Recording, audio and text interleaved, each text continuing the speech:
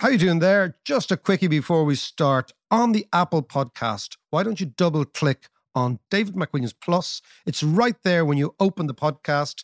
You get ad-free, you unlock early access. Just double click and away you go. David McWilliams Plus. You get this pure and simple. Life is full of what-ifs. Some awesome, like what if AI could fold your laundry? And some, well, less awesome, like what if you have unexpected medical costs? United Healthcare can help get you covered with Health Protector Guard fixed indemnity insurance plans. They supplement your primary plan to help you manage out-of-pocket costs. No deductibles, no enrollment periods, and especially no more what-ifs. Visit uh1.com to find the Health Protector Guard plan for you. One size fits all seems like a good idea for clothes until you try them on. Same goes for healthcare. That's why United Healthcare offers flexible, budget-friendly coverage for medical, vision, dental, and more. Learn more at uh1.com. To understand the economy, you have to understand human nature.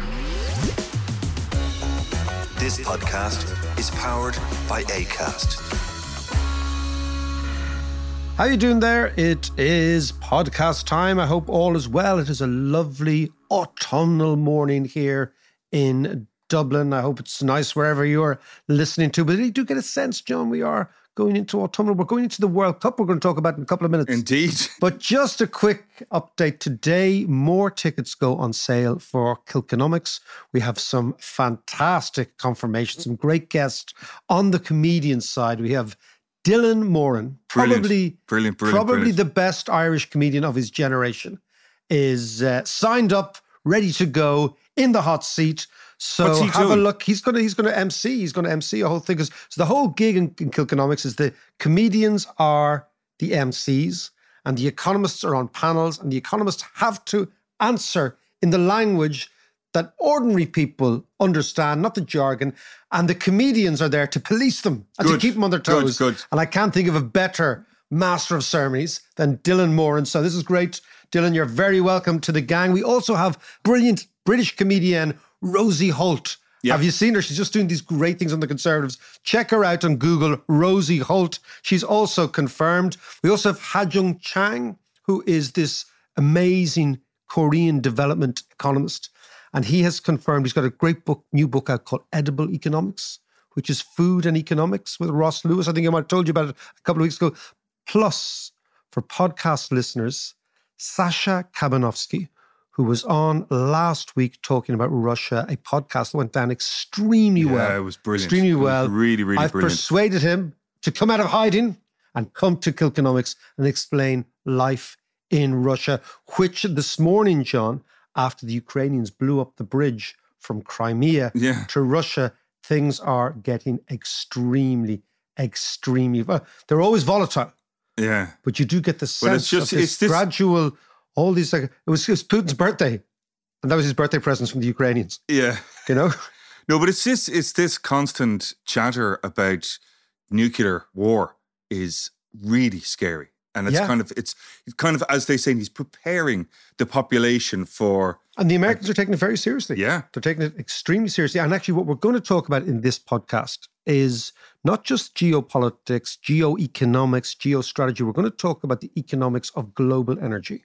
But we're also going to conclude on what it actually implies for the world, not just in your daily, weekly, monthly bills, but actually a profound shift, let's say, in global relations. We're going to discuss that later on. But John, I want to tell you, I was in Cannes this week. Good man, Mac. I was in Cannes this week giving a speech, okay? Never been there in my life. Extraordinary place. Extraordinary place, right? But one thing that struck me is, so it's full of very, very rich people. Yeah. Okay? Oh, it's a different world. It's a completely And what I want to different talk about is the transfer of wealth from oil consumers, us, to oil producers in a couple of minutes, right?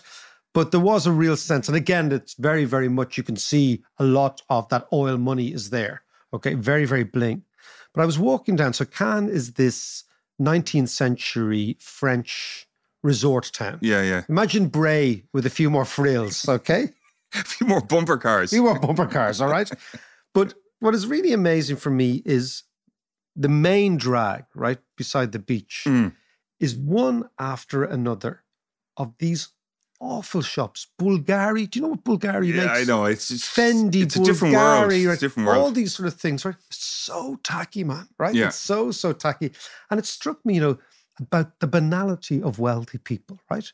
If you imagine what money can give you, right? Money can give you extraordinary freedom, right? Freedom to do what you want, to explore, to change the world, to change your world, that's the whole key, is that money buys people freedom from the man. It allows you freedom from time horizons that you have to do things, freedom from work, all these sort of things, right?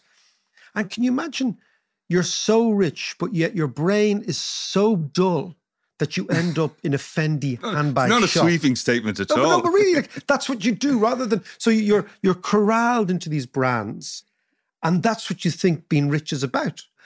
And there's a great British journalist called Janan Ganesh who writes in the FT every week. And he writes these extraordinary articles. Some of them are really, really brilliant.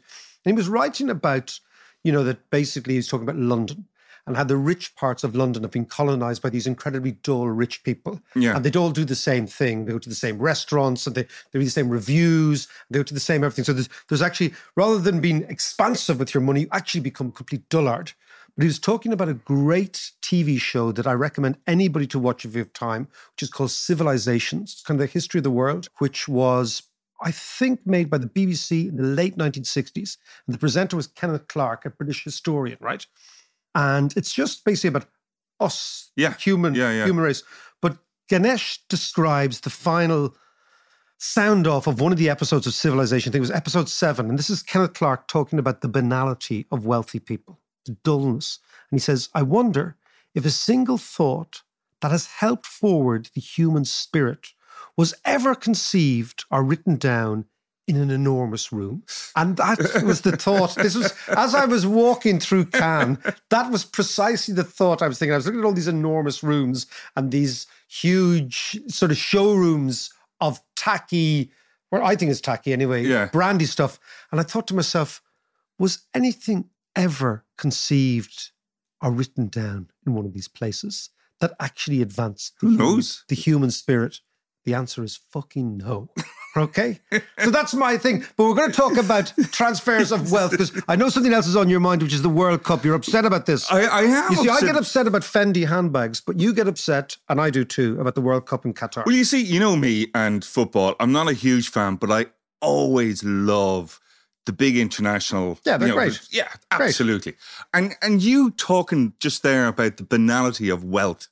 The World Cup being bought by Qatar is the ultimate in banality of wealth, and the buying of influence and the buying of TV rights and all that stuff. TV rights and all that kind of stuff. It's ruined football and the World Cup for me.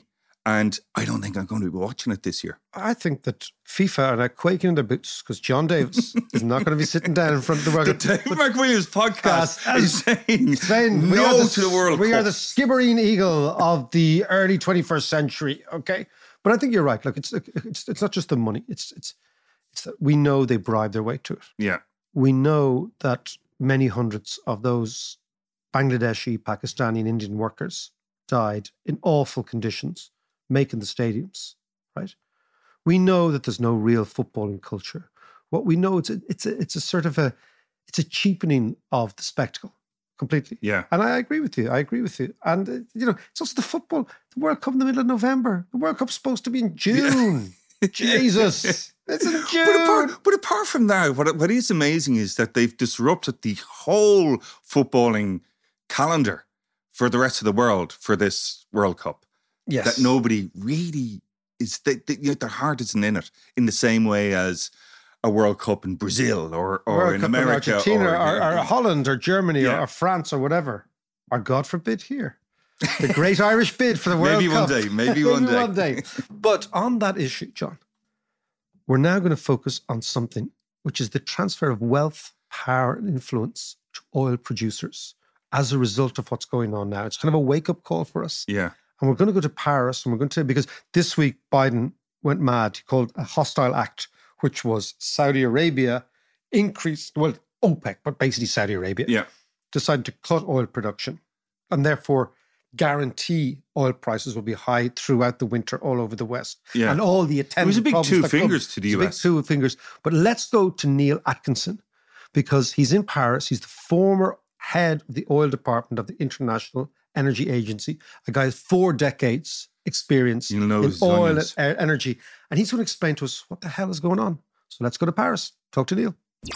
Now, it's not always that we get the former head of oil at the International Energy Agency here on the podcast to discuss what is going down in energy markets, not just oil, but energy markets. Neil Atkinson is that man. Just to give us a little bit of background, you will be aware in the last couple of days that OPEC announced that they would not only not increase production, but they would decrease production. The White House reacted to this as saying OPEC, and in parentheses, read Saudi Arabia, has sided with the Kremlin, quote unquote, and this is a hostile act.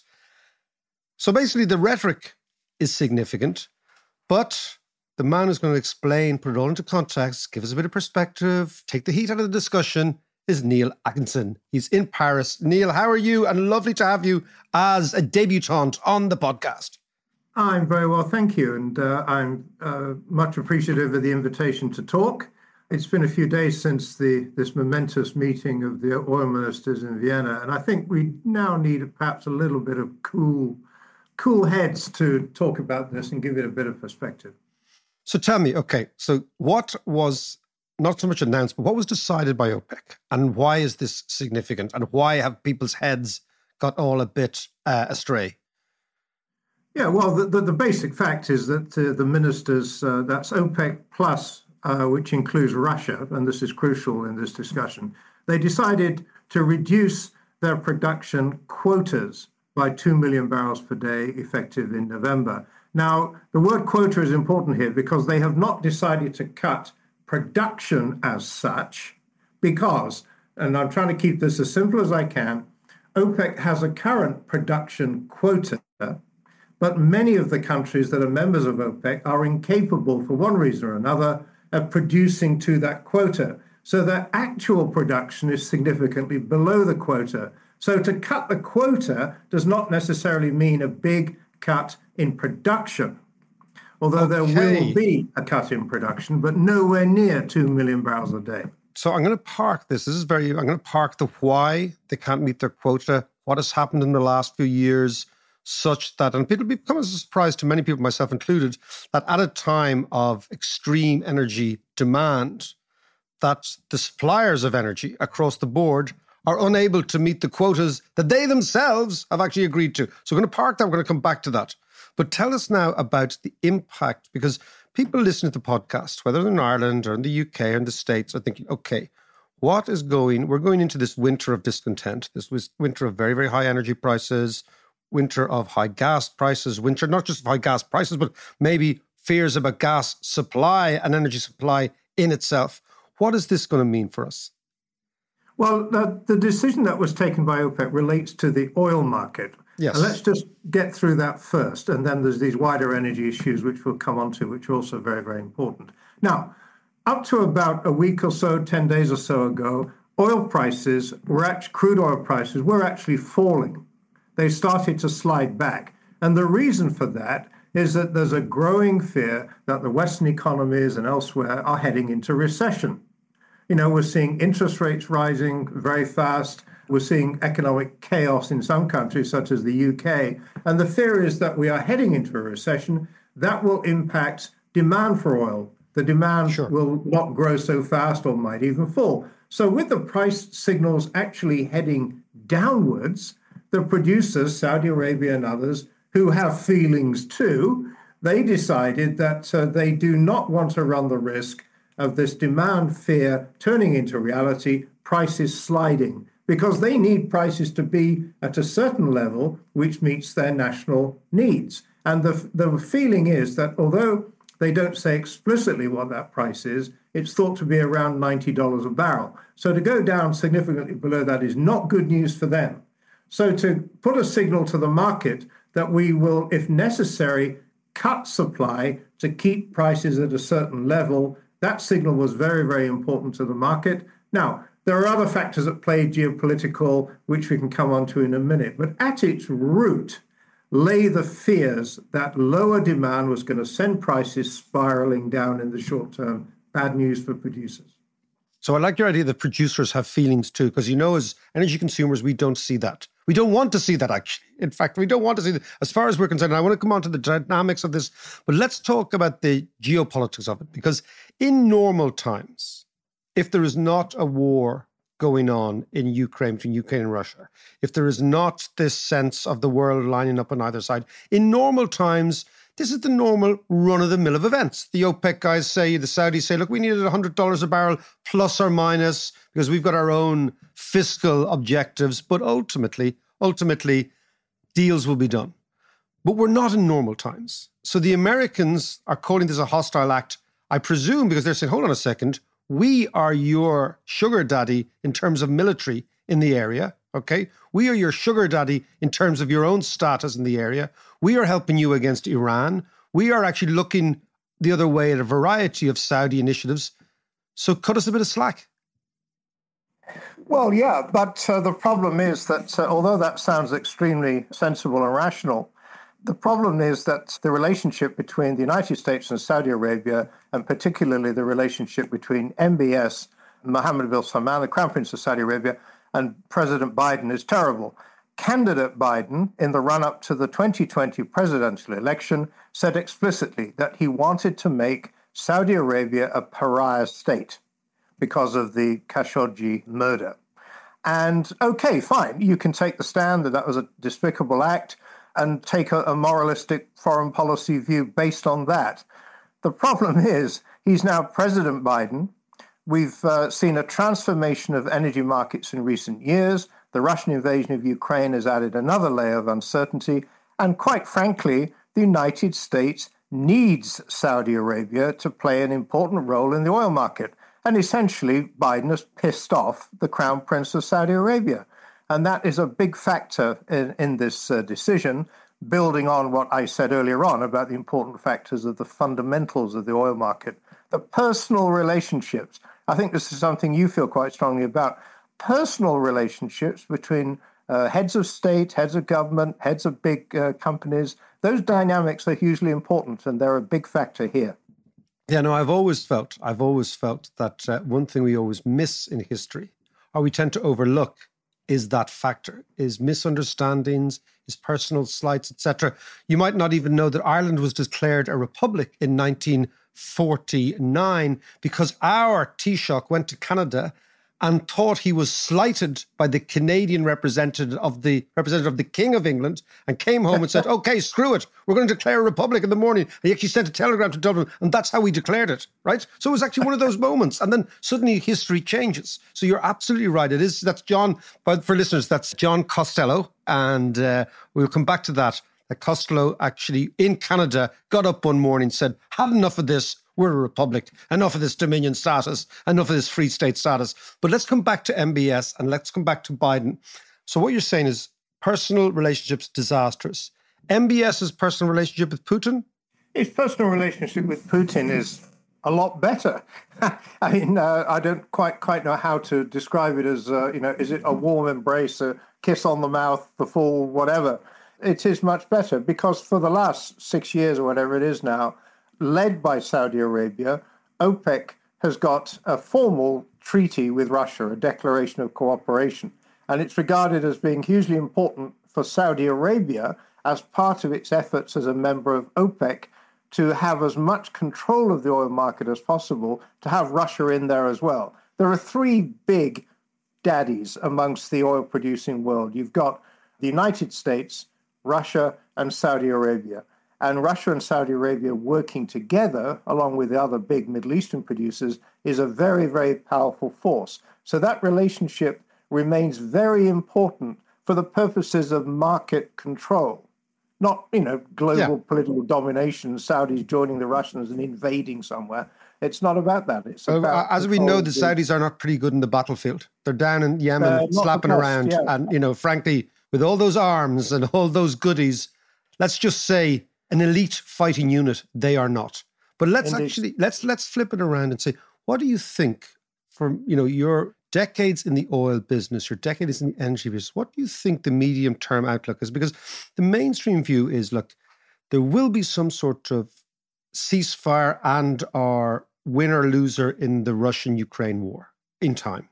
That will send markets back to normal. There will be a sense that, hold on a second, that acute fear, particularly in the gas market, will unravel. Prices will come back down. Inflation will come back down. This will all be transitory and we'll deal with it. What's your sense as an oil man of what's going on? I think once a country, a very important country like Russia, loses its reputation for being a reliable supplier, that is very, very hard to get back. Really, really hard to get back. And quite frankly, unless you mentioned this possibility of a ceasefire or some kind of end to the hostilities, well, if Putin remains in power, then it is difficult to believe how the West, the European Union and its allies, can possibly go back to business as usual and trust this man ever again. And of course, if Putin is replaced, it depends who he's replaced by. Is he replaced by yet another fun-loving former secret policeman? Or is there some kind of a move to some kind of liberal democracy, which would be a different ballgame? But I don't think we are in a position now where we can ever trust Russia again. And the European Union, the United States, its allies, should continue their efforts to diversify their energy supplies away from Russia to the maximum extent possible. Now, the implication of that is what exactly? Oh, the implications are huge because it means that, to all intents and purposes, without Russia playing a big role in all these markets, energy supplies will be tight because demand is continuing to rise. And it means that prices are likely to remain at more elevated levels than you would expect if Russia is playing its normal role in markets. We have to get used to this. So what you're saying is that oil prices and in and around $100 a barrel are the norm. And obviously the knock-on effect on all energy of this kind of foundational energy source is going to be profound in terms of prices. Indeed so. You know, putting a date on and a price on a forecast, as you know as an economist, is a foolish thing to do.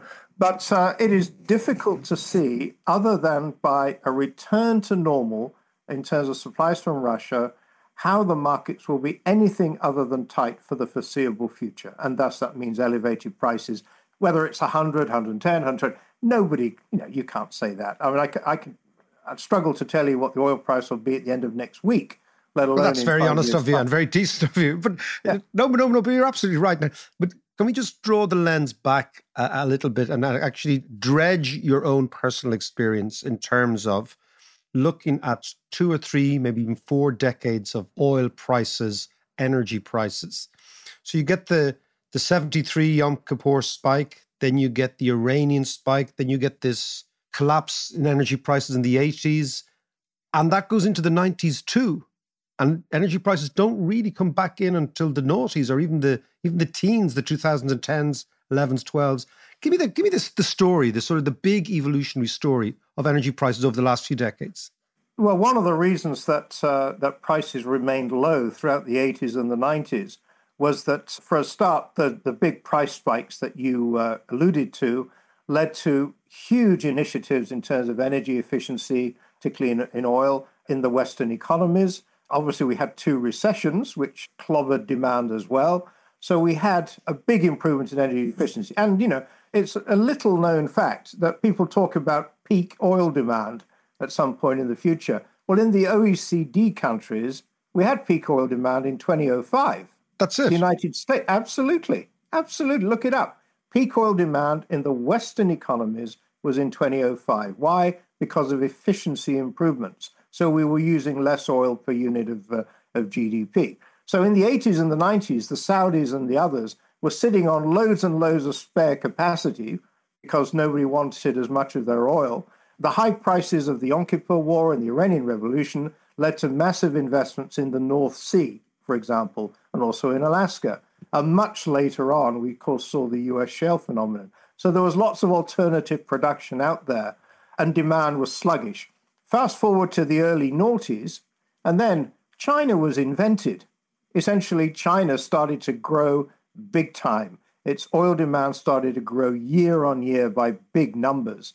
Meanwhile, the Saudis and their chums had not been investing in more production capacity because nobody wanted their oil. So gradually we saw a tightening of the balance between production and demand in oil markets, very little spare capacity, which is the situation we've got today. And the foundation of potentially tight oil markets for the next few years is based on this fact that we've had very little investment in recent years. We've still got demand rising for at least the next decade, and I personally think longer. So that is the floor for higher oil prices. And, I think we're going to have to get used to it. And then, Neil, all the while, we're talking about an extraordinary productivity flip in the 80s and 90s in the West, having been scarred by the experience of the 70s. And then in the 2000s, the productivity flip in energy isn't because of the fear of high prices, or it's allied to this, but it's actually climate change. So we have this extraordinary investment in the West in non-fossil fuel energy technology. What's this going to do? Well, yes, we have had an enormous amount of investment. That is certainly true. But how best to explain this? For at least the next decade and possibly beyond, there will be rising demand globally for oil. Not in the West because of the efficiency improvements and the investments in renewable electricity generation and so on and so on.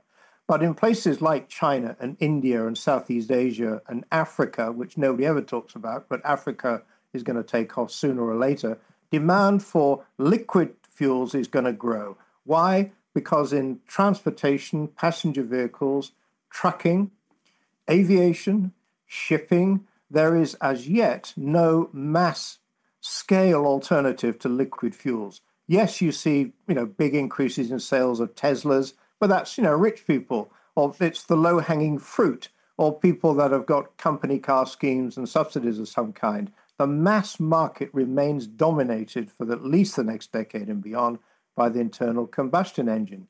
And we haven't even got on yet to consumer goods, petrochemicals, plastics, as they said in the Graduate film movie 50-odd years ago, the future is plastics. The future is still plastics because people in India are getting richer. Other countries are getting richer, higher disposable incomes. They're buying stuff. Sure. Stuff means plastics everywhere. And that demand is a big cornerstone of the need for more oil over the next decade or so. So the problem we've got is that if you believe the demand is going to continue to grow, which I believe it will, we are faced with the fact that particularly over the last 6 or 7 years, since the oil prices crashed in 2015-16, that we have not seen enough investment in the upstream and indeed the downstream oil sector. Production capacity has not grown, which is why today it is very, very tight and restricted spare capacity only to Saudi Arabia and a couple of other people. So, this lack of investment in recent years mean the market is tight. Refining is also a tight market. We've not had enough investment in recent years. And, you talk about climate change and the energy transition. Yes, I believe in the energy transition. Of course I do. It's necessary. We have got to do it. But the problem you've got is marrying the long-term goals of the energy transition with the requirements of the here and now. And this is the big problem that policymakers have got. So you've got the Biden administration, which came into office, going on about clean energy investments and all the rest of it. Absolutely right. No problem whatsoever with that. They're now, because of the crisis that we've got, the geopolitical crisis, doing a screeching handbrake turn and basically begging everybody to produce more oil, to refine more oil, while at the same time doing nothing to re-incentivize their own domestic industry. So it's this clash between the interests of the here and now and the long-term aspirations we have to decarbonize the energy economy. This is what I always call the Augustinian dilemma for those of us educated by Catholic priests, the make me virtuous, but just not yet, O Lord. Well, being educated by Catholic priests wasn't a risk I was ever exposed to, so take your word for it. Well, we'll form a self-help group and talk about trauma and all that carry on later on. But it is that idea. It's procrastination. It's this idea. It's the human weakness for tomorrow is far away, and let's just deal with right now. And of course, with the case of Biden, you have this added dilemma that on the one hand, his voters, or a subset of his voters, want climate change agenda accelerated, but the actual majority of Americans want to continue driving around in their big cars, as far as I can see. Indeed so. And it's not just confined to America. I mean, I live in Paris. And not that long ago, we had as you probably know, the Gilets jaunes movement, which basically paralyzed lots of cities every weekend with massive demonstrations. The root of that movement, or the straw that broke a camel's back, was an increase in taxes on gasoline and diesel, which, the regular mom and pop out there, running their little diesel car or little gasoline car, whatever it is, or maybe they had a small business with a van, they were outraged by this. And in fact, the increase in taxes was actually quite modest. It was very modest, wasn't it? Yeah, it was very modest. I don't remember the exact number. No, I don't think Macron or anybody saw this coming, because Macron was basically, in his Jupiter phase, early doors, exactly. And he could do anything. And he was completely blindsided by this. But this is what I come back to, is the sensitivity of European and American democracy to energy prices. This is what I want to focus on in the end, because that's what you're talking about.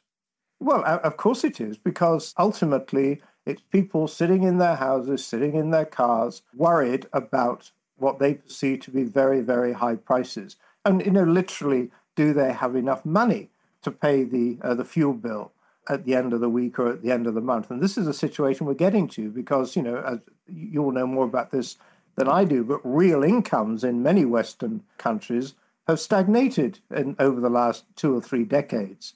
People are under pressure. Prices are rising. Housing, the cost of housing is rising, whether it be ownership or rental. The cost of fuel is rising. People feel under pressure. And people like that are not looking 15 years into the future for the fulfillment of the Paris Climate Agreement. They're looking about paying their bills at the end of this week or the end of next month. And the politicians have to ride these two horses. But because we live in democracies and people have votes, there are elections in America in a few weeks. There are elections in pretty well every country you can think of in the next 2 to 3 years. The politicians have to address those concerns. And in the United Kingdom, I'm not so familiar with the situation in Ireland, and certainly here in France as well, the governments have decided to pour tens of billions of dollars, pounds, euros, they're almost exactly the same thing these days, into supporting all equal to one at this stage. Well, yeah.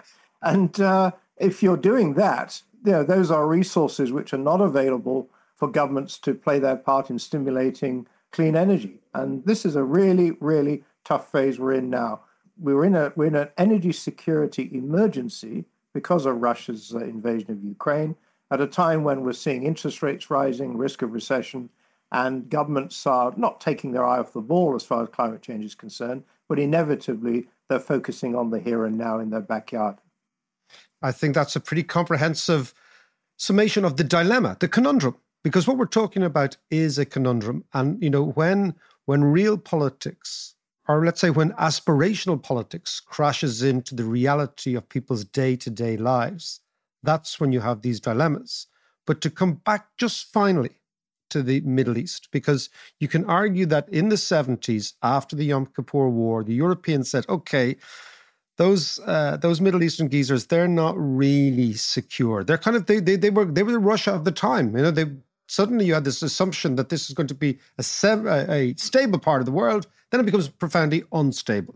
And the Europeans say, well, look, the Russians, the Soviets, maybe they're a better partner. And gradually you get us pivoting towards them as our supply. Do you see something like that happening now? Because obviously you said the Russians will be what the Middle Easterners were in the 70s. And we're going to have to pivot to Nigeria, to Venezuela, to these other areas. Well, I think good luck pivoting to Nigeria or Venezuela. I worked for the state oil company of Venezuela for 19 years, and I know a lot about the country, and it's a ruin, so forget it. And Nigeria, its industry is dying on its feet because of incompetence, because of corruption, so forget that.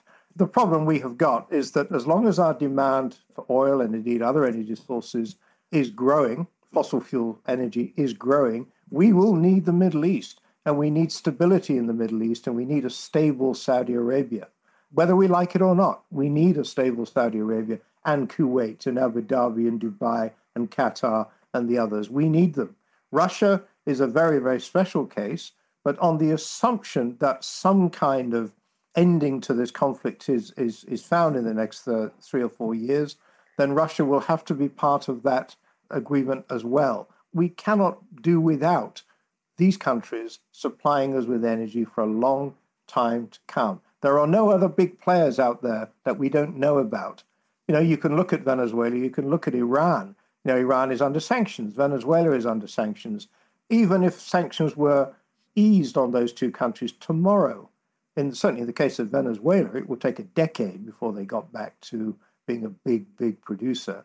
And Iran, well, Iran is always a complicated situation. But, one of the Saudi concerns about Iran is that Iran has had rising influence in the whole of the region, partly due to the fall of Saddam Hussein. Precisely. I mean, the interesting thing is Iran won the Iraq War. Indeed so. And Iran's influence in Iraq and elsewhere has only risen since the demise of Saddam Hussein. And the Saudis don't like that, of course, needless to say.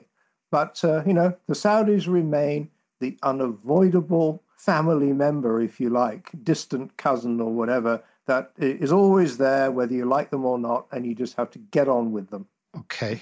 On that, it's like a bad wedding. The uncle arrives, but he's still paying the bill for somebody, and so he's got to be fated. Indeed. That's a good way of putting it. Neil, listen, great to talk to you. Now that your podcast Virginity of the Dave McWilliams podcast has been robbed and taken, we'll have you back on. You're a member of the gang. Anytime. Great stuff, Neil. Listen, thanks so much for that. Excellent stuff. Talk soon. Take care.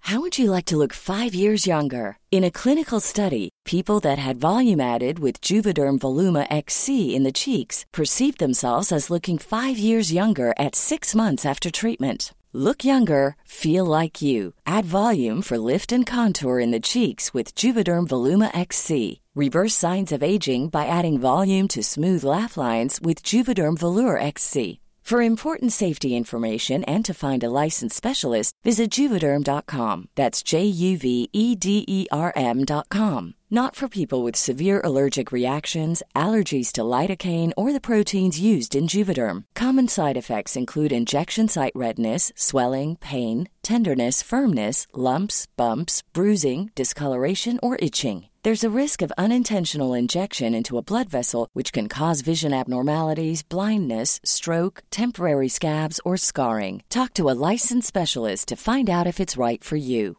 Planning for your next trip? Elevate your travel style with Quince. Quince has all the jet-setting essentials you'll want for your next getaway, like European linen, premium luggage options, buttery soft Italian leather bags, and so much more. And is all priced at 50 to 80% less than similar brands. Plus, Quince only works with factories that use safe and ethical manufacturing practices. Pack your bags with high-quality essentials you'll be wearing for vacations to come with Quince. Go to quince.com/pack for free shipping and 365-day returns. Quality sleep is essential. That's why the Sleep Number Smart Bed is designed for your ever-evolving sleep needs. Need a bed that's firmer or softer on either side? Helps you sleep at a comfortable temperature? Sleep Number Smart Beds let you individualize your comfort, so you sleep better together. J.D. Power ranks Sleep Number number 1 in customer satisfaction with mattresses purchased in-store. And now, save 50% on the Sleep Number Limited Edition Smart Bed for a limited time. For J.D. Power 2023 award information, visit jdpower.com/awards. Only at a Sleep Number store or sleepnumber.com.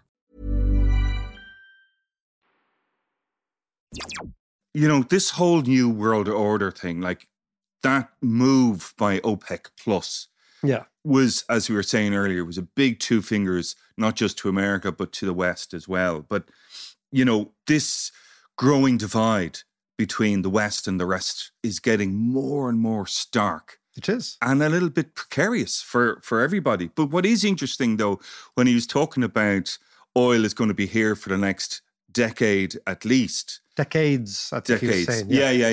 This idea of liquid fuel, you need it for everything. But it's that whole thing of, there's new markets in Africa or growing markets in Africa, India, China. The West isn't as crucial to the oil market. I mean, we're not the center of the world. No, we're not. I mean, basically oil, I've always said energy isn't the cost of living, it's the cost of life. Yeah. So everything's about energy. The reason we eat food is about energy. Everything starts with energy. And if the cost of energy is going up, it means the cost of life's going up. It's interesting you talk about India. I've been to India a couple of times. One of the most fascinating things in India, in those big, big cities, what the things striking, there's lots of things striking about India.